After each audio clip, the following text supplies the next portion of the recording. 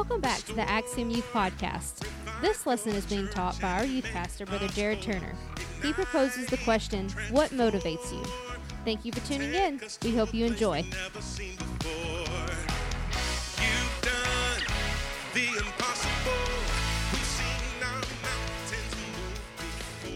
We're going to look in the Bible, the book of 1 Samuel, chapter number 16, verse number 6, and verse number 7. The Bible says this, and it came to pass, when they were come, that he looked on Eliab, and said, Surely the Lord's anointed is before him. But the Lord said unto Samuel, Look not on his countenance, nor on the height of his stature, because I have refused him.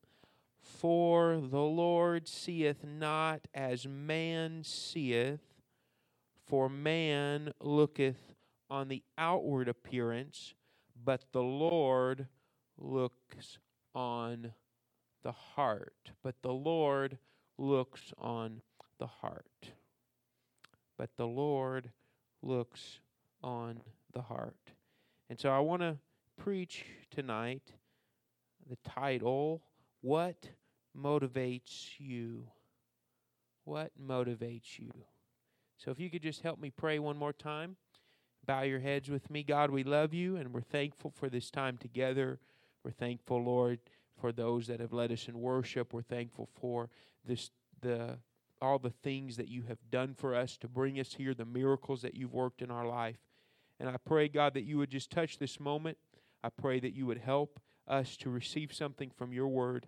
And we give you praise and we give you glory in Jesus' name. Amen. You can be seated tonight.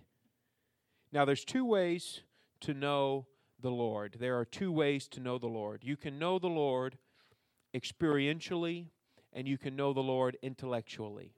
You can know about God. You can know that God is the most logical, the most straightforward, and the most common sense thing that you can believe.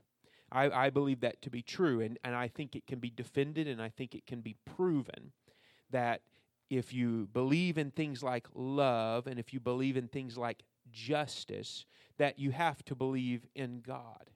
You have to believe in him, because it's hard to get any meaning out of life. And we've done lessons like that before where we have taught that, where it's hard to get any meaning or purpose in your life without God, without the things of God.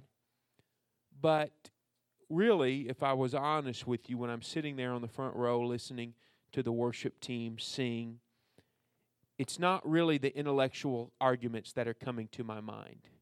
It's not really the things that make sense to me in my personal worldview or philosophy that's coming to my mind. What's coming to my mind are the experiences that I have with God, that I know that he is real in my life. It's that really. Now, I'm a fan of giving evidence to people, to witness to people and try to convince them from science or from history or from the Word of God if they're Bible-believing people. But really, the most powerful thing that can convince someone that they need to give God a try is your testimony. Because that really is what is unshakable for you.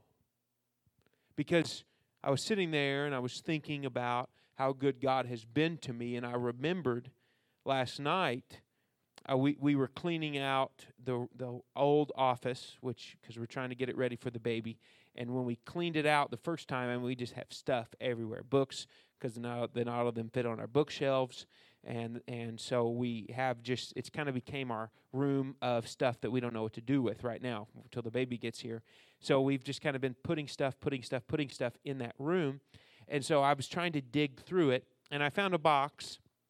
And in that box were some papers that had been through the fire. So they were a little smoky. I opened up the box, and you pretty much knew what it was. It smelled like smoke. And dryer sheets, which we tried to use to get the smoke out of things, and it just made the smoke smell like dryer sheets, and the dryer sheets smell like smoke. So it's this really sickening smell of snuggle smoke, smoky snuggle. And it's just not good. It's like clean laundry on fire, or something. It's just not. Anyway, but I knew what it was, and so I began to dig through, and I was looking for something, and I found it. I knew I'd had it. I knew it survived the fire, but I'd kind of misplaced it. And there's a journal, and in that journal was notes that Sister Nikki had written me, letters that Sister Nikki had written me, and that was one of the first things that we were so worried that we had lost when our house caught on fire, is all the letters that we had written to each other. And but thank the Lord that we found them, and there were a lot of letters that I'd written to her, but I opened up my journal there, and I began to read the notes of all the things that Sister Nikki had written to me. And I found the one that she wrote about 6 years ago, almost exactly 6 years ago. It was April 20th, 2013. And that one was one before we were dating, before we were really barely friends. Really, not very, we were barely friends. Huh? And I had a girlfriend that was not her. Oh, yeah. I was a senior at IBC. She was a freshman at IBC. And she wrote me this letter. Now, she didn't, let me just say, she didn't give it to me till a lot later. A lot later. Well, really not a lot later. It was, because it happened. It felt like an eternity, I'm sure, to her, but it really happened pretty quickly. But she said in that letter that God spoke to her on October 24th of 2012. That God had spoke to her on October 24th, 2012. Yeah. Dalton, you got to get your math right. I wasn't alive either in 1982. That's how old they think we are. The truth comes out. They think that that I graduated college in 1982. That's how old Dalton thinks I am. No. So it was 2012. Really wasn't that long ago.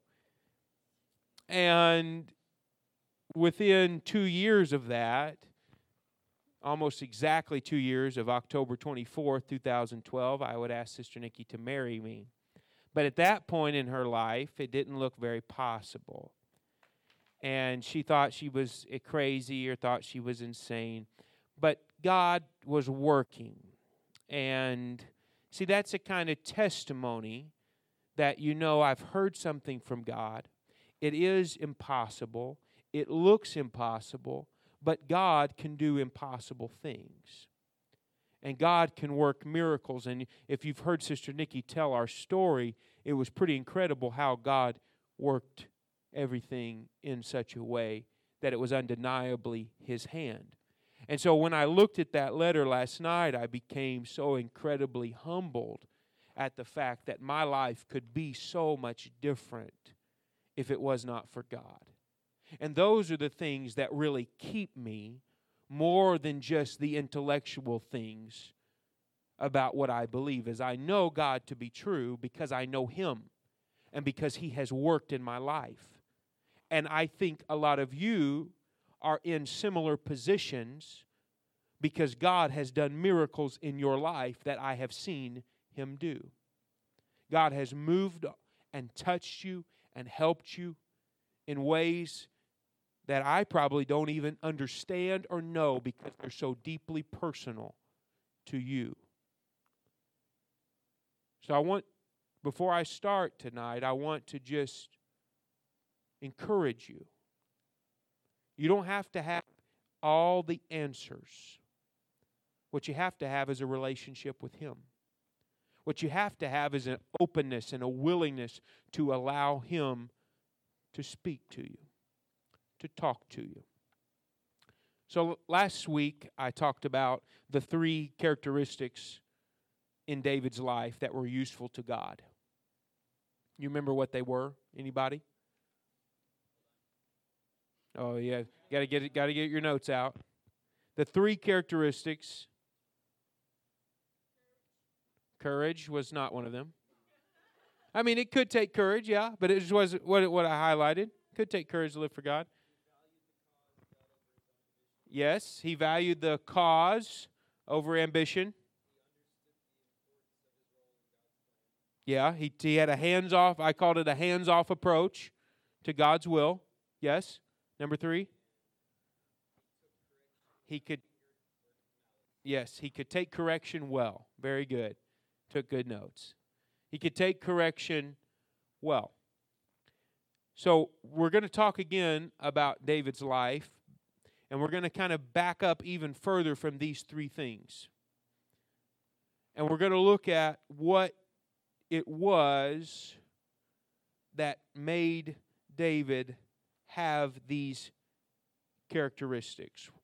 What was it? And how, we're going to go a little bit deeper into how you can develop these characteristics that can allow God to work greatly in your life.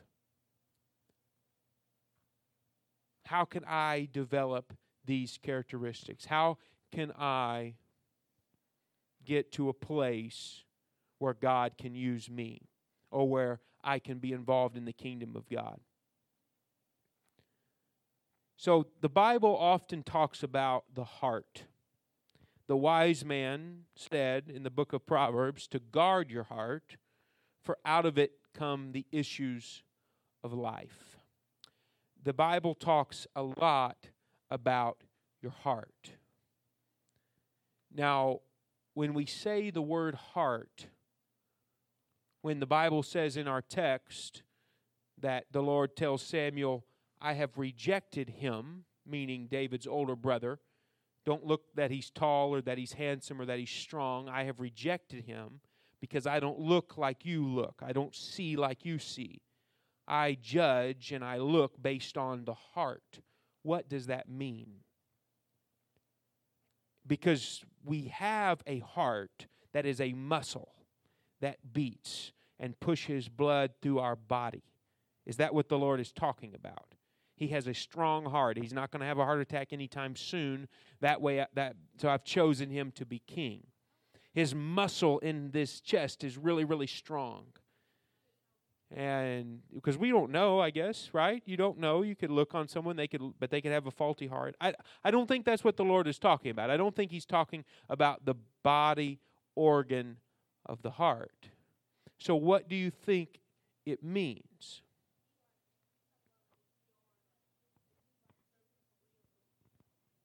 Yeah, if you're serving him for real, or if you're just playing around. That's a good way to put it.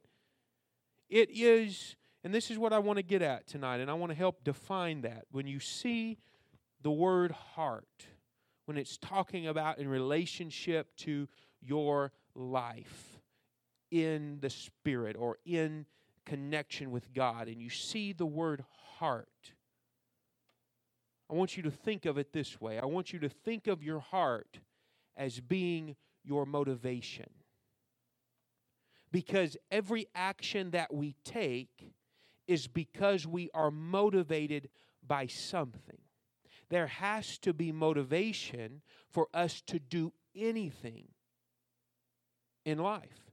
I mean, how you go to school, so you know very well about the science of motivation. Because how do you get teenagers to go to a building, sit at a desk, listen to a lecture, stare at a whiteboard without their phones for 8 hours a day? The law. Yeah, you have to have some pretty strong motivation that if you do not go to school, your mom and your dad will be put in prison. That's what my parents had to use when I didn't want to go to kindergarten. I was like, Mom, I don't want to go to school. I like it at home just fine. I don't want to go to kindergarten. I had big crocodile tears. And the only way they could get me to go out of the door in a sane manner was to say, if you do not go to school, the police will come and drag mom and dad out of the house and lock them up and you'll never see us again. All right? I don't know if they said it that way, but that gave me some motivation. That made me some motivation. Well, apparently they didn't want me to know that was an option. But that was some motivation for me to go to school. Yeah, I was ready to go because I didn't want my parents to go to prison. So motivation has to be present in our life, and it is, in fact. Everything that you do, there's a motivation behind it. There is something that pushes you forward, and your motivation will change your behavior drastically. Circumstances can change so that your motivation change, and you will become a completely different person as your motivations change. You can value something, and then there can be a circumstance that switches and you no longer value that thing, and then your actions are going to change drastically to where it could be said you are a completely different person. Because the heart or the core of who you are is equivalent to what motivates you. What is it that really pushes your decisions? What is it that really makes you do the things that you do? That is the issue. That is the issue at hand. That your motivations and your heart are one.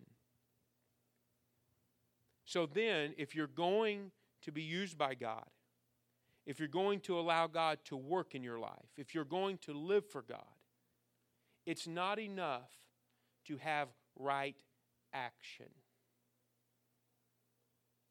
It's not enough just to have the right actions. Because it's not the action that impresses God. It's not the coming to church and lifting your hands that impresses God. God does not get any pleasure out of your voice singing. Just the singing of your voice.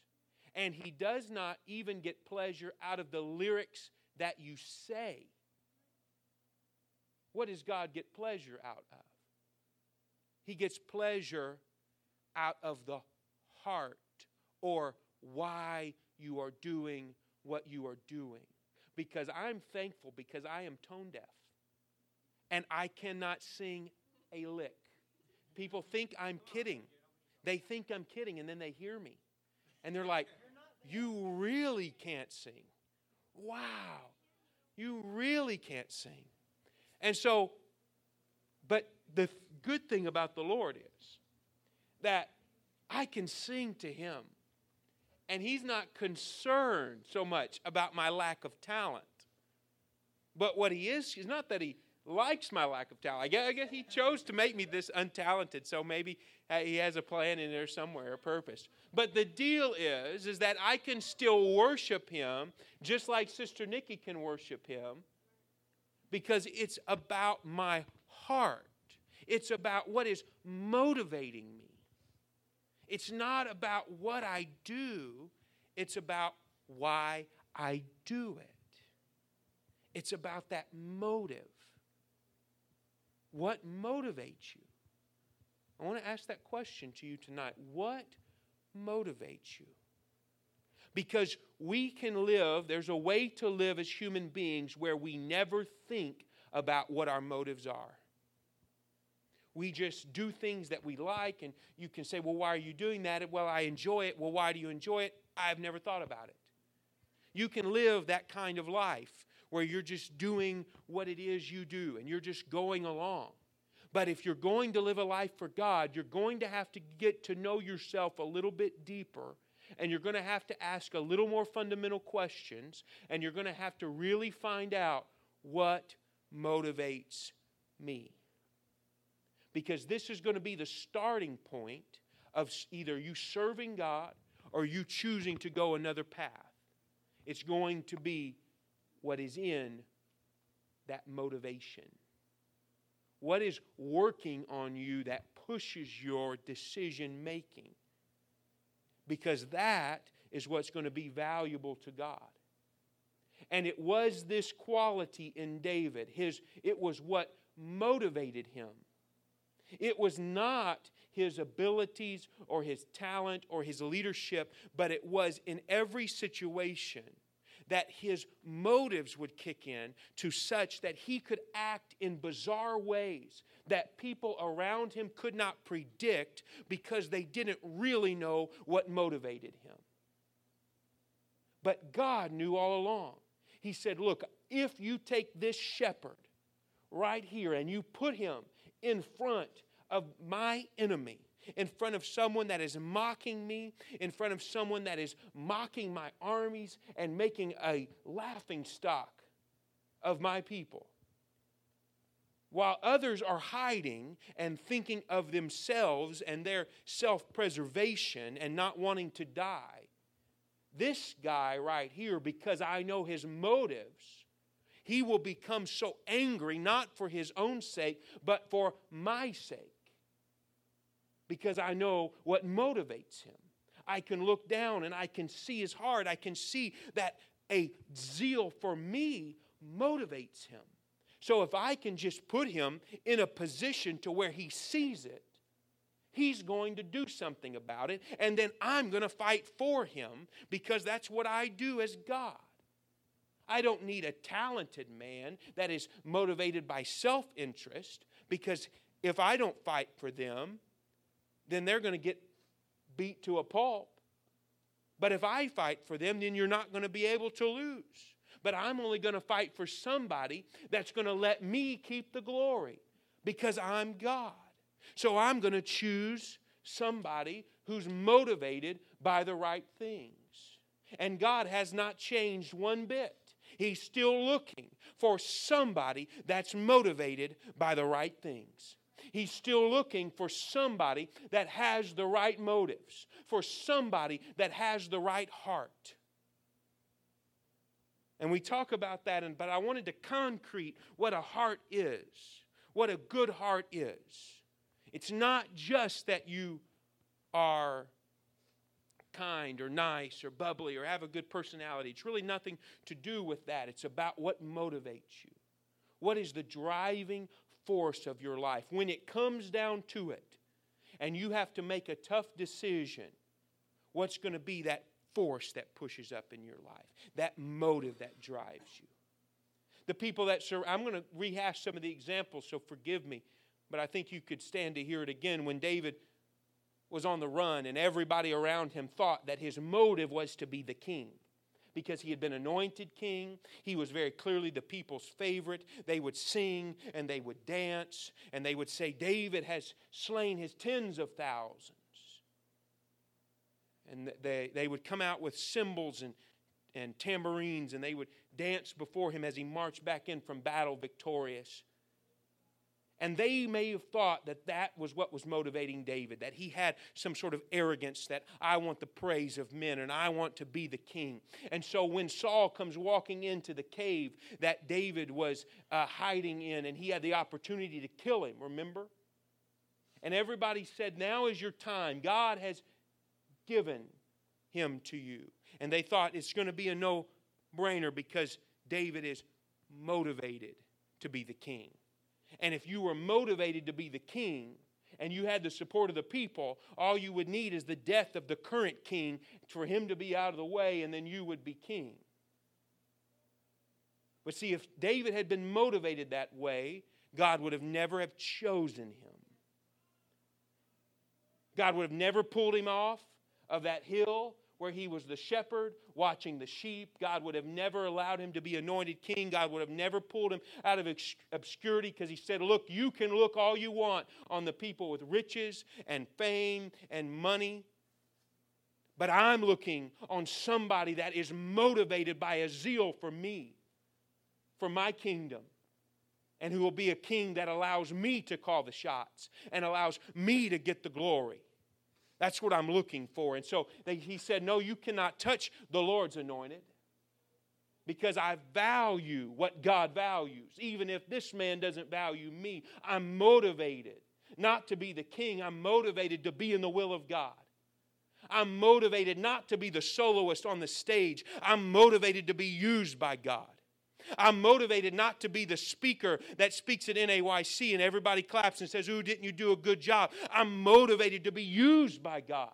I'm motivated to be just in a room with one person giving a Bible study where the Holy Ghost moves in and God can use me and God can get the glory. That's what motivates me. And that's going to be the key to if God's going to use you or if you're just going to stay on the hillside somewhere doing nothing for the kingdom.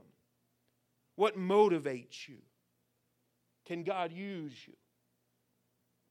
Check your motives tonight, because that's what God needs, is somebody that's motivated in the right way, with the right heart, the right spirit. God needs you to have the right motives. When the Ark of the Covenant was taken and David decides to bring it back, if you've been reading, if you've read last month, 1 Samuel, you should be familiar with the story. And he comes back and he's walking into the city before the ark of the Lord, and he takes off his kingly garments and he's wearing a commoner's robe, which a king would never be seen in, almost like just a straight linen ephod. And he begins to dance before the Lord, and of course his wife, Saul's daughter, says, "You've made a fool of yourself." She talks to him afterwards and said, "You've made a fool of yourself before all the damsels of Israel. They have seen their king act like an idiot." And David's answer to her is telling. He says, "This day will I be held in honor among them." He said, it's not what you think it is. You think that my motivation is to always look like the king, and my motivation is to never have anybody see me as just a regular person, and that I want the power and that I want the authority.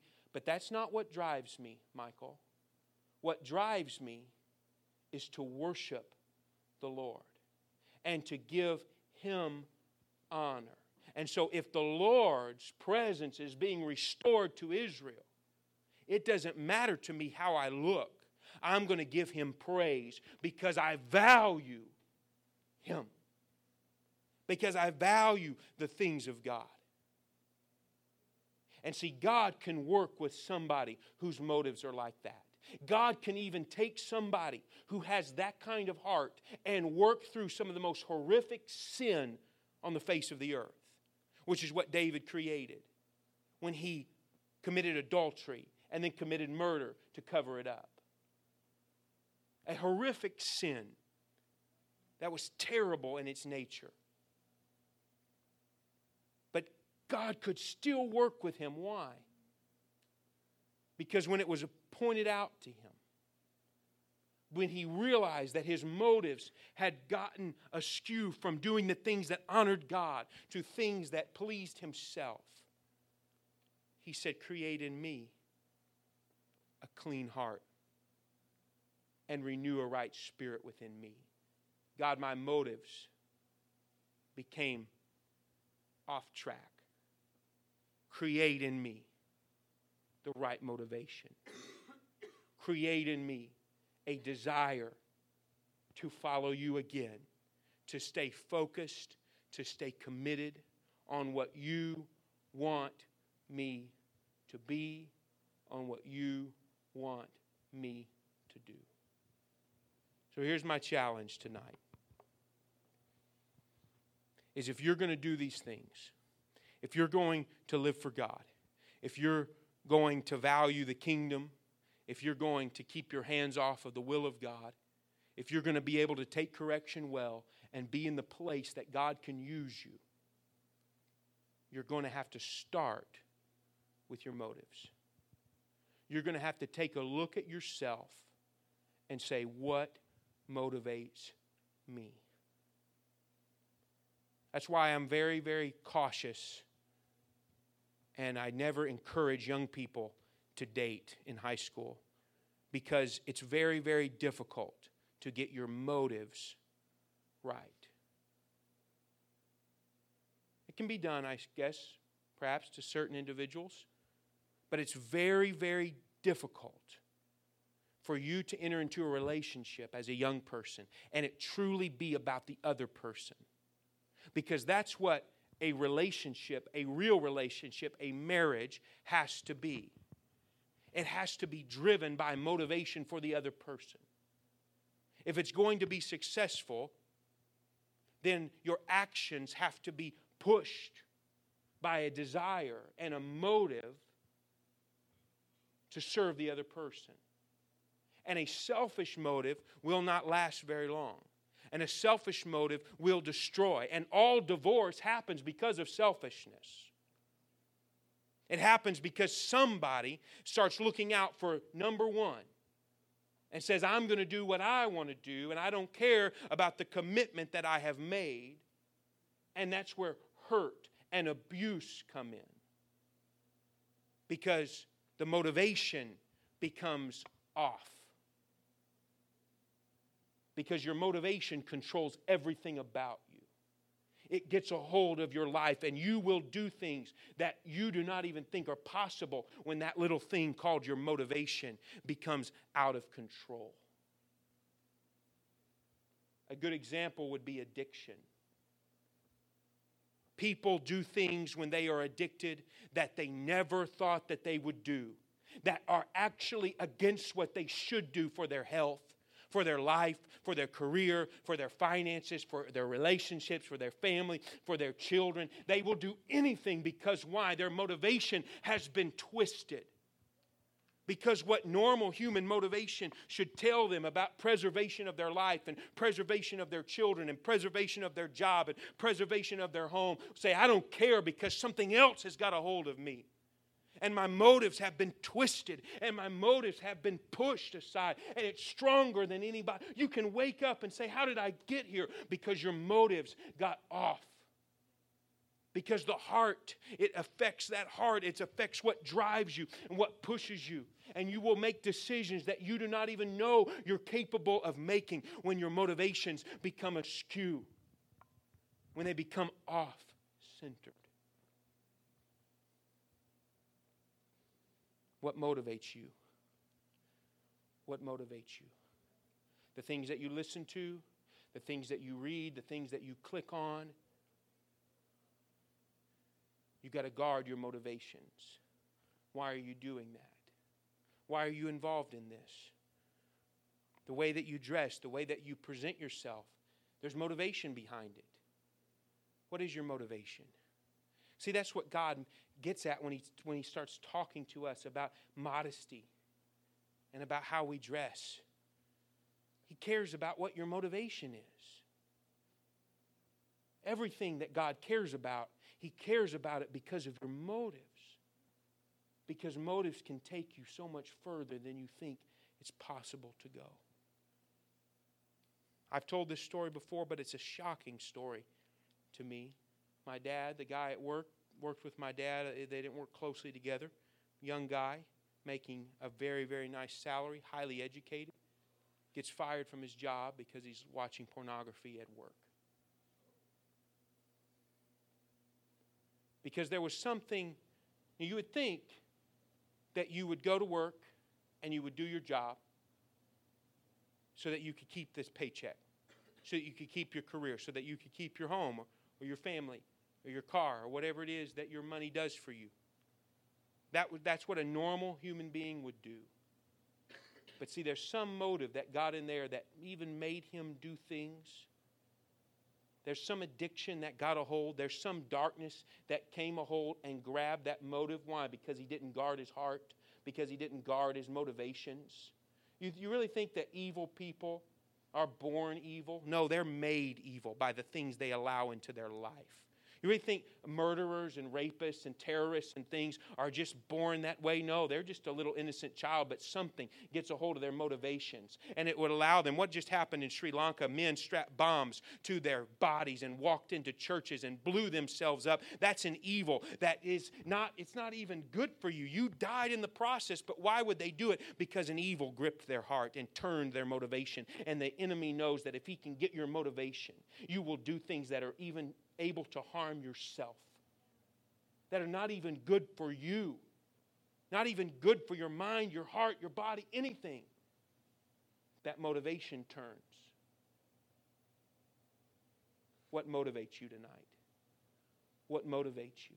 If something dark has got a hold of your life and is steering you, you might can fight it off for a while and still have enough clarity to, do the things that you need to do, like go to work and not look at pornography.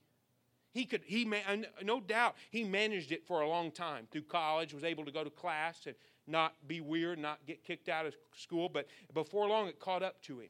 Before long, the darkness and the evil in that heart. You might can be married for a little while with some dark evilness in your heart and selfishness. You might suffer it out for a little while, but eventually that motivation is going to become so strong that you will destroy everything that you have.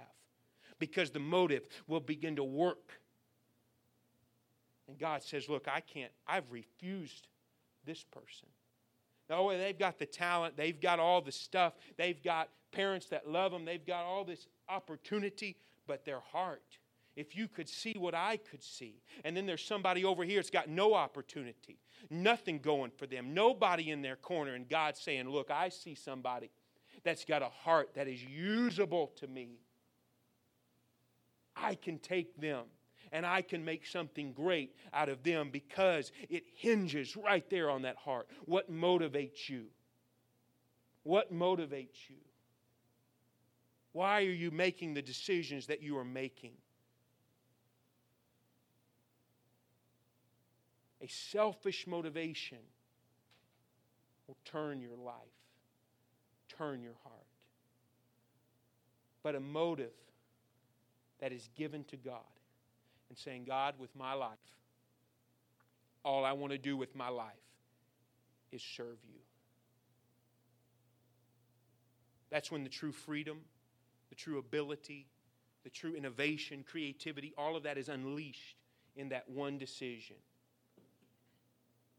Because God does unique things. If David could have planned his life, he probably would have planned for a bigger sheep herd. Maybe get some under-shepherds, and I'm now the shepherd manager. And I've got sheep on 2 hills instead of sheep on 1 hill. And I've got big plans for these sheep. I'm going to build them a house, a sheep perch.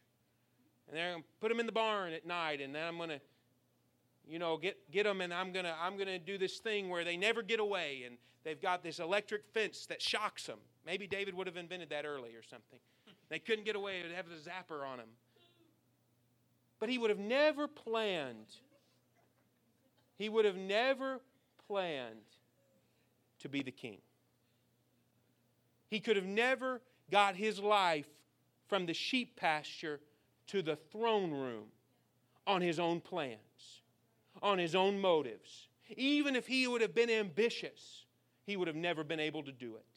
Because if he would have walked on the field of battle with Goliath, without the anointing and the power of God, saying, I'm going to use this kid to get the glory, he would have been smashed. He would have been driven through. Perhaps, we don't know. But I would say it's pretty likely that if he would have walked out there and say, I come to you not with a sword and a spear, but in the name of the Lord our God, if he hadn't have done that, hadn't had his motives right, you think he would have made it? No.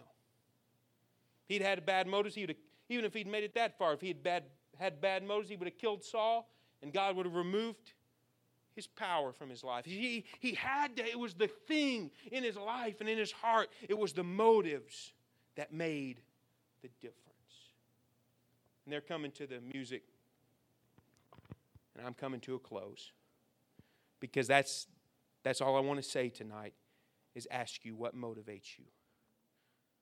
The decisions that you are making, the things you're involved in.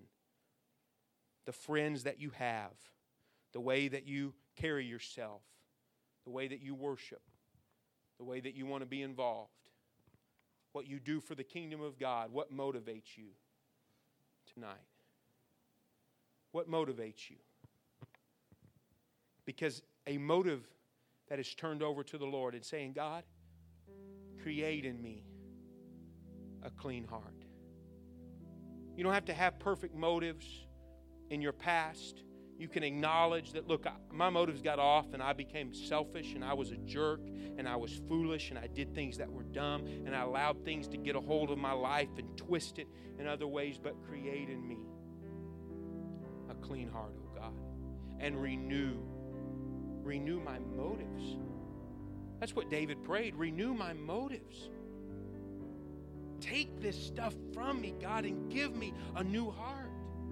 Take this heart of stone that's unyieldable, unmovable, and give me a heart of flesh, the Bible says, that's shapeable, that's soft, that's pliable, so that you can give me the desires of my heart. Isn't that what the Bible says?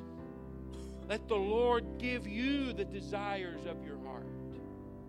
Not just what I want, but make my heart want the right things. Put the right motives in here. Don't let me live my life with bad motives. Don't let me be a selfish jerk all of my life, unable to bless my family, unable to bless my wife, unable to bless my church, unable to be used by God because I am so stuck on me. I'm so motivated by me that I'm just a jerk all the time, that I never sacrifice, that I never give when I don't feel like it because I'm just interested in me. But let me have the right motive so that God can really use me, so that I can really be involved in the kingdom of God. Create in me a clean heart, oh God. Isn't that what repentance is? Lord, I know I've done wrong, and I want the motive of my life to be changed. I'm not just trying to get my stuff erased so that I can go forward with my own life. I'm trying to get all of that stuff out of my heart. I'm trying to get the motives out. I'm trying to get the scars that make my heart go in one direction. I'm trying to take care of that so that I can go forward with the right motive. That's what repentance is. That's where salvation begins. That's the gateway to the kingdom of God, is Lord, create in me a clean heart and renew a right spirit within me. Make my motives align with yours.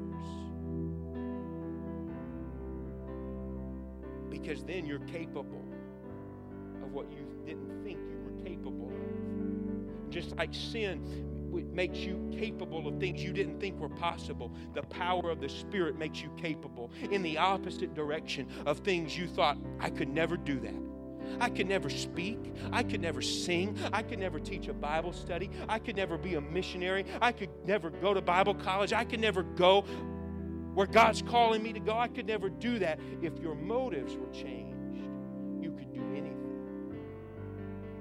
That's what it's about tonight. If you'd stand, I want you to just close your eyes right now. We're going to have a time to respond. Because God knows.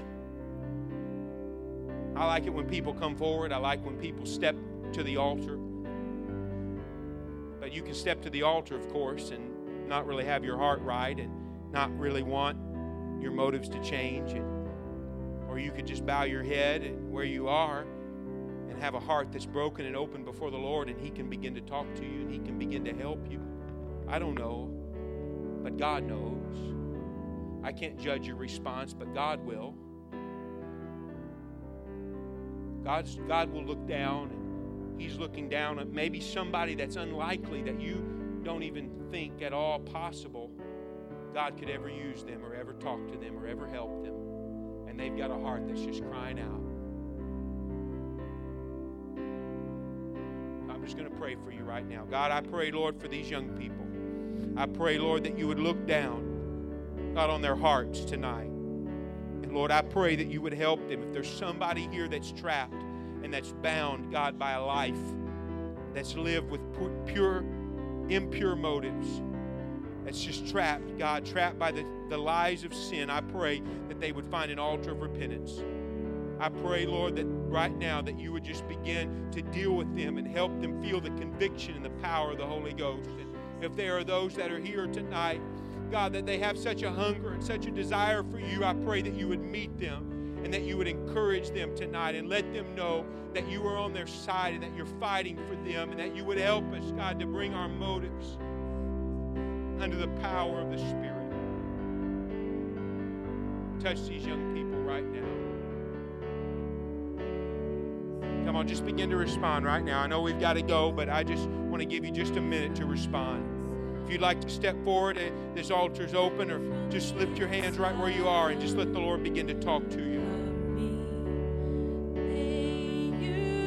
Say, God, created me a clean heart and renew a right spirit within me. God, take control of my motives. God, let my motive of everything that I do, every song that I sing, every friendship that I make, every time I go to school, I want my driving force to be you and your kingdom.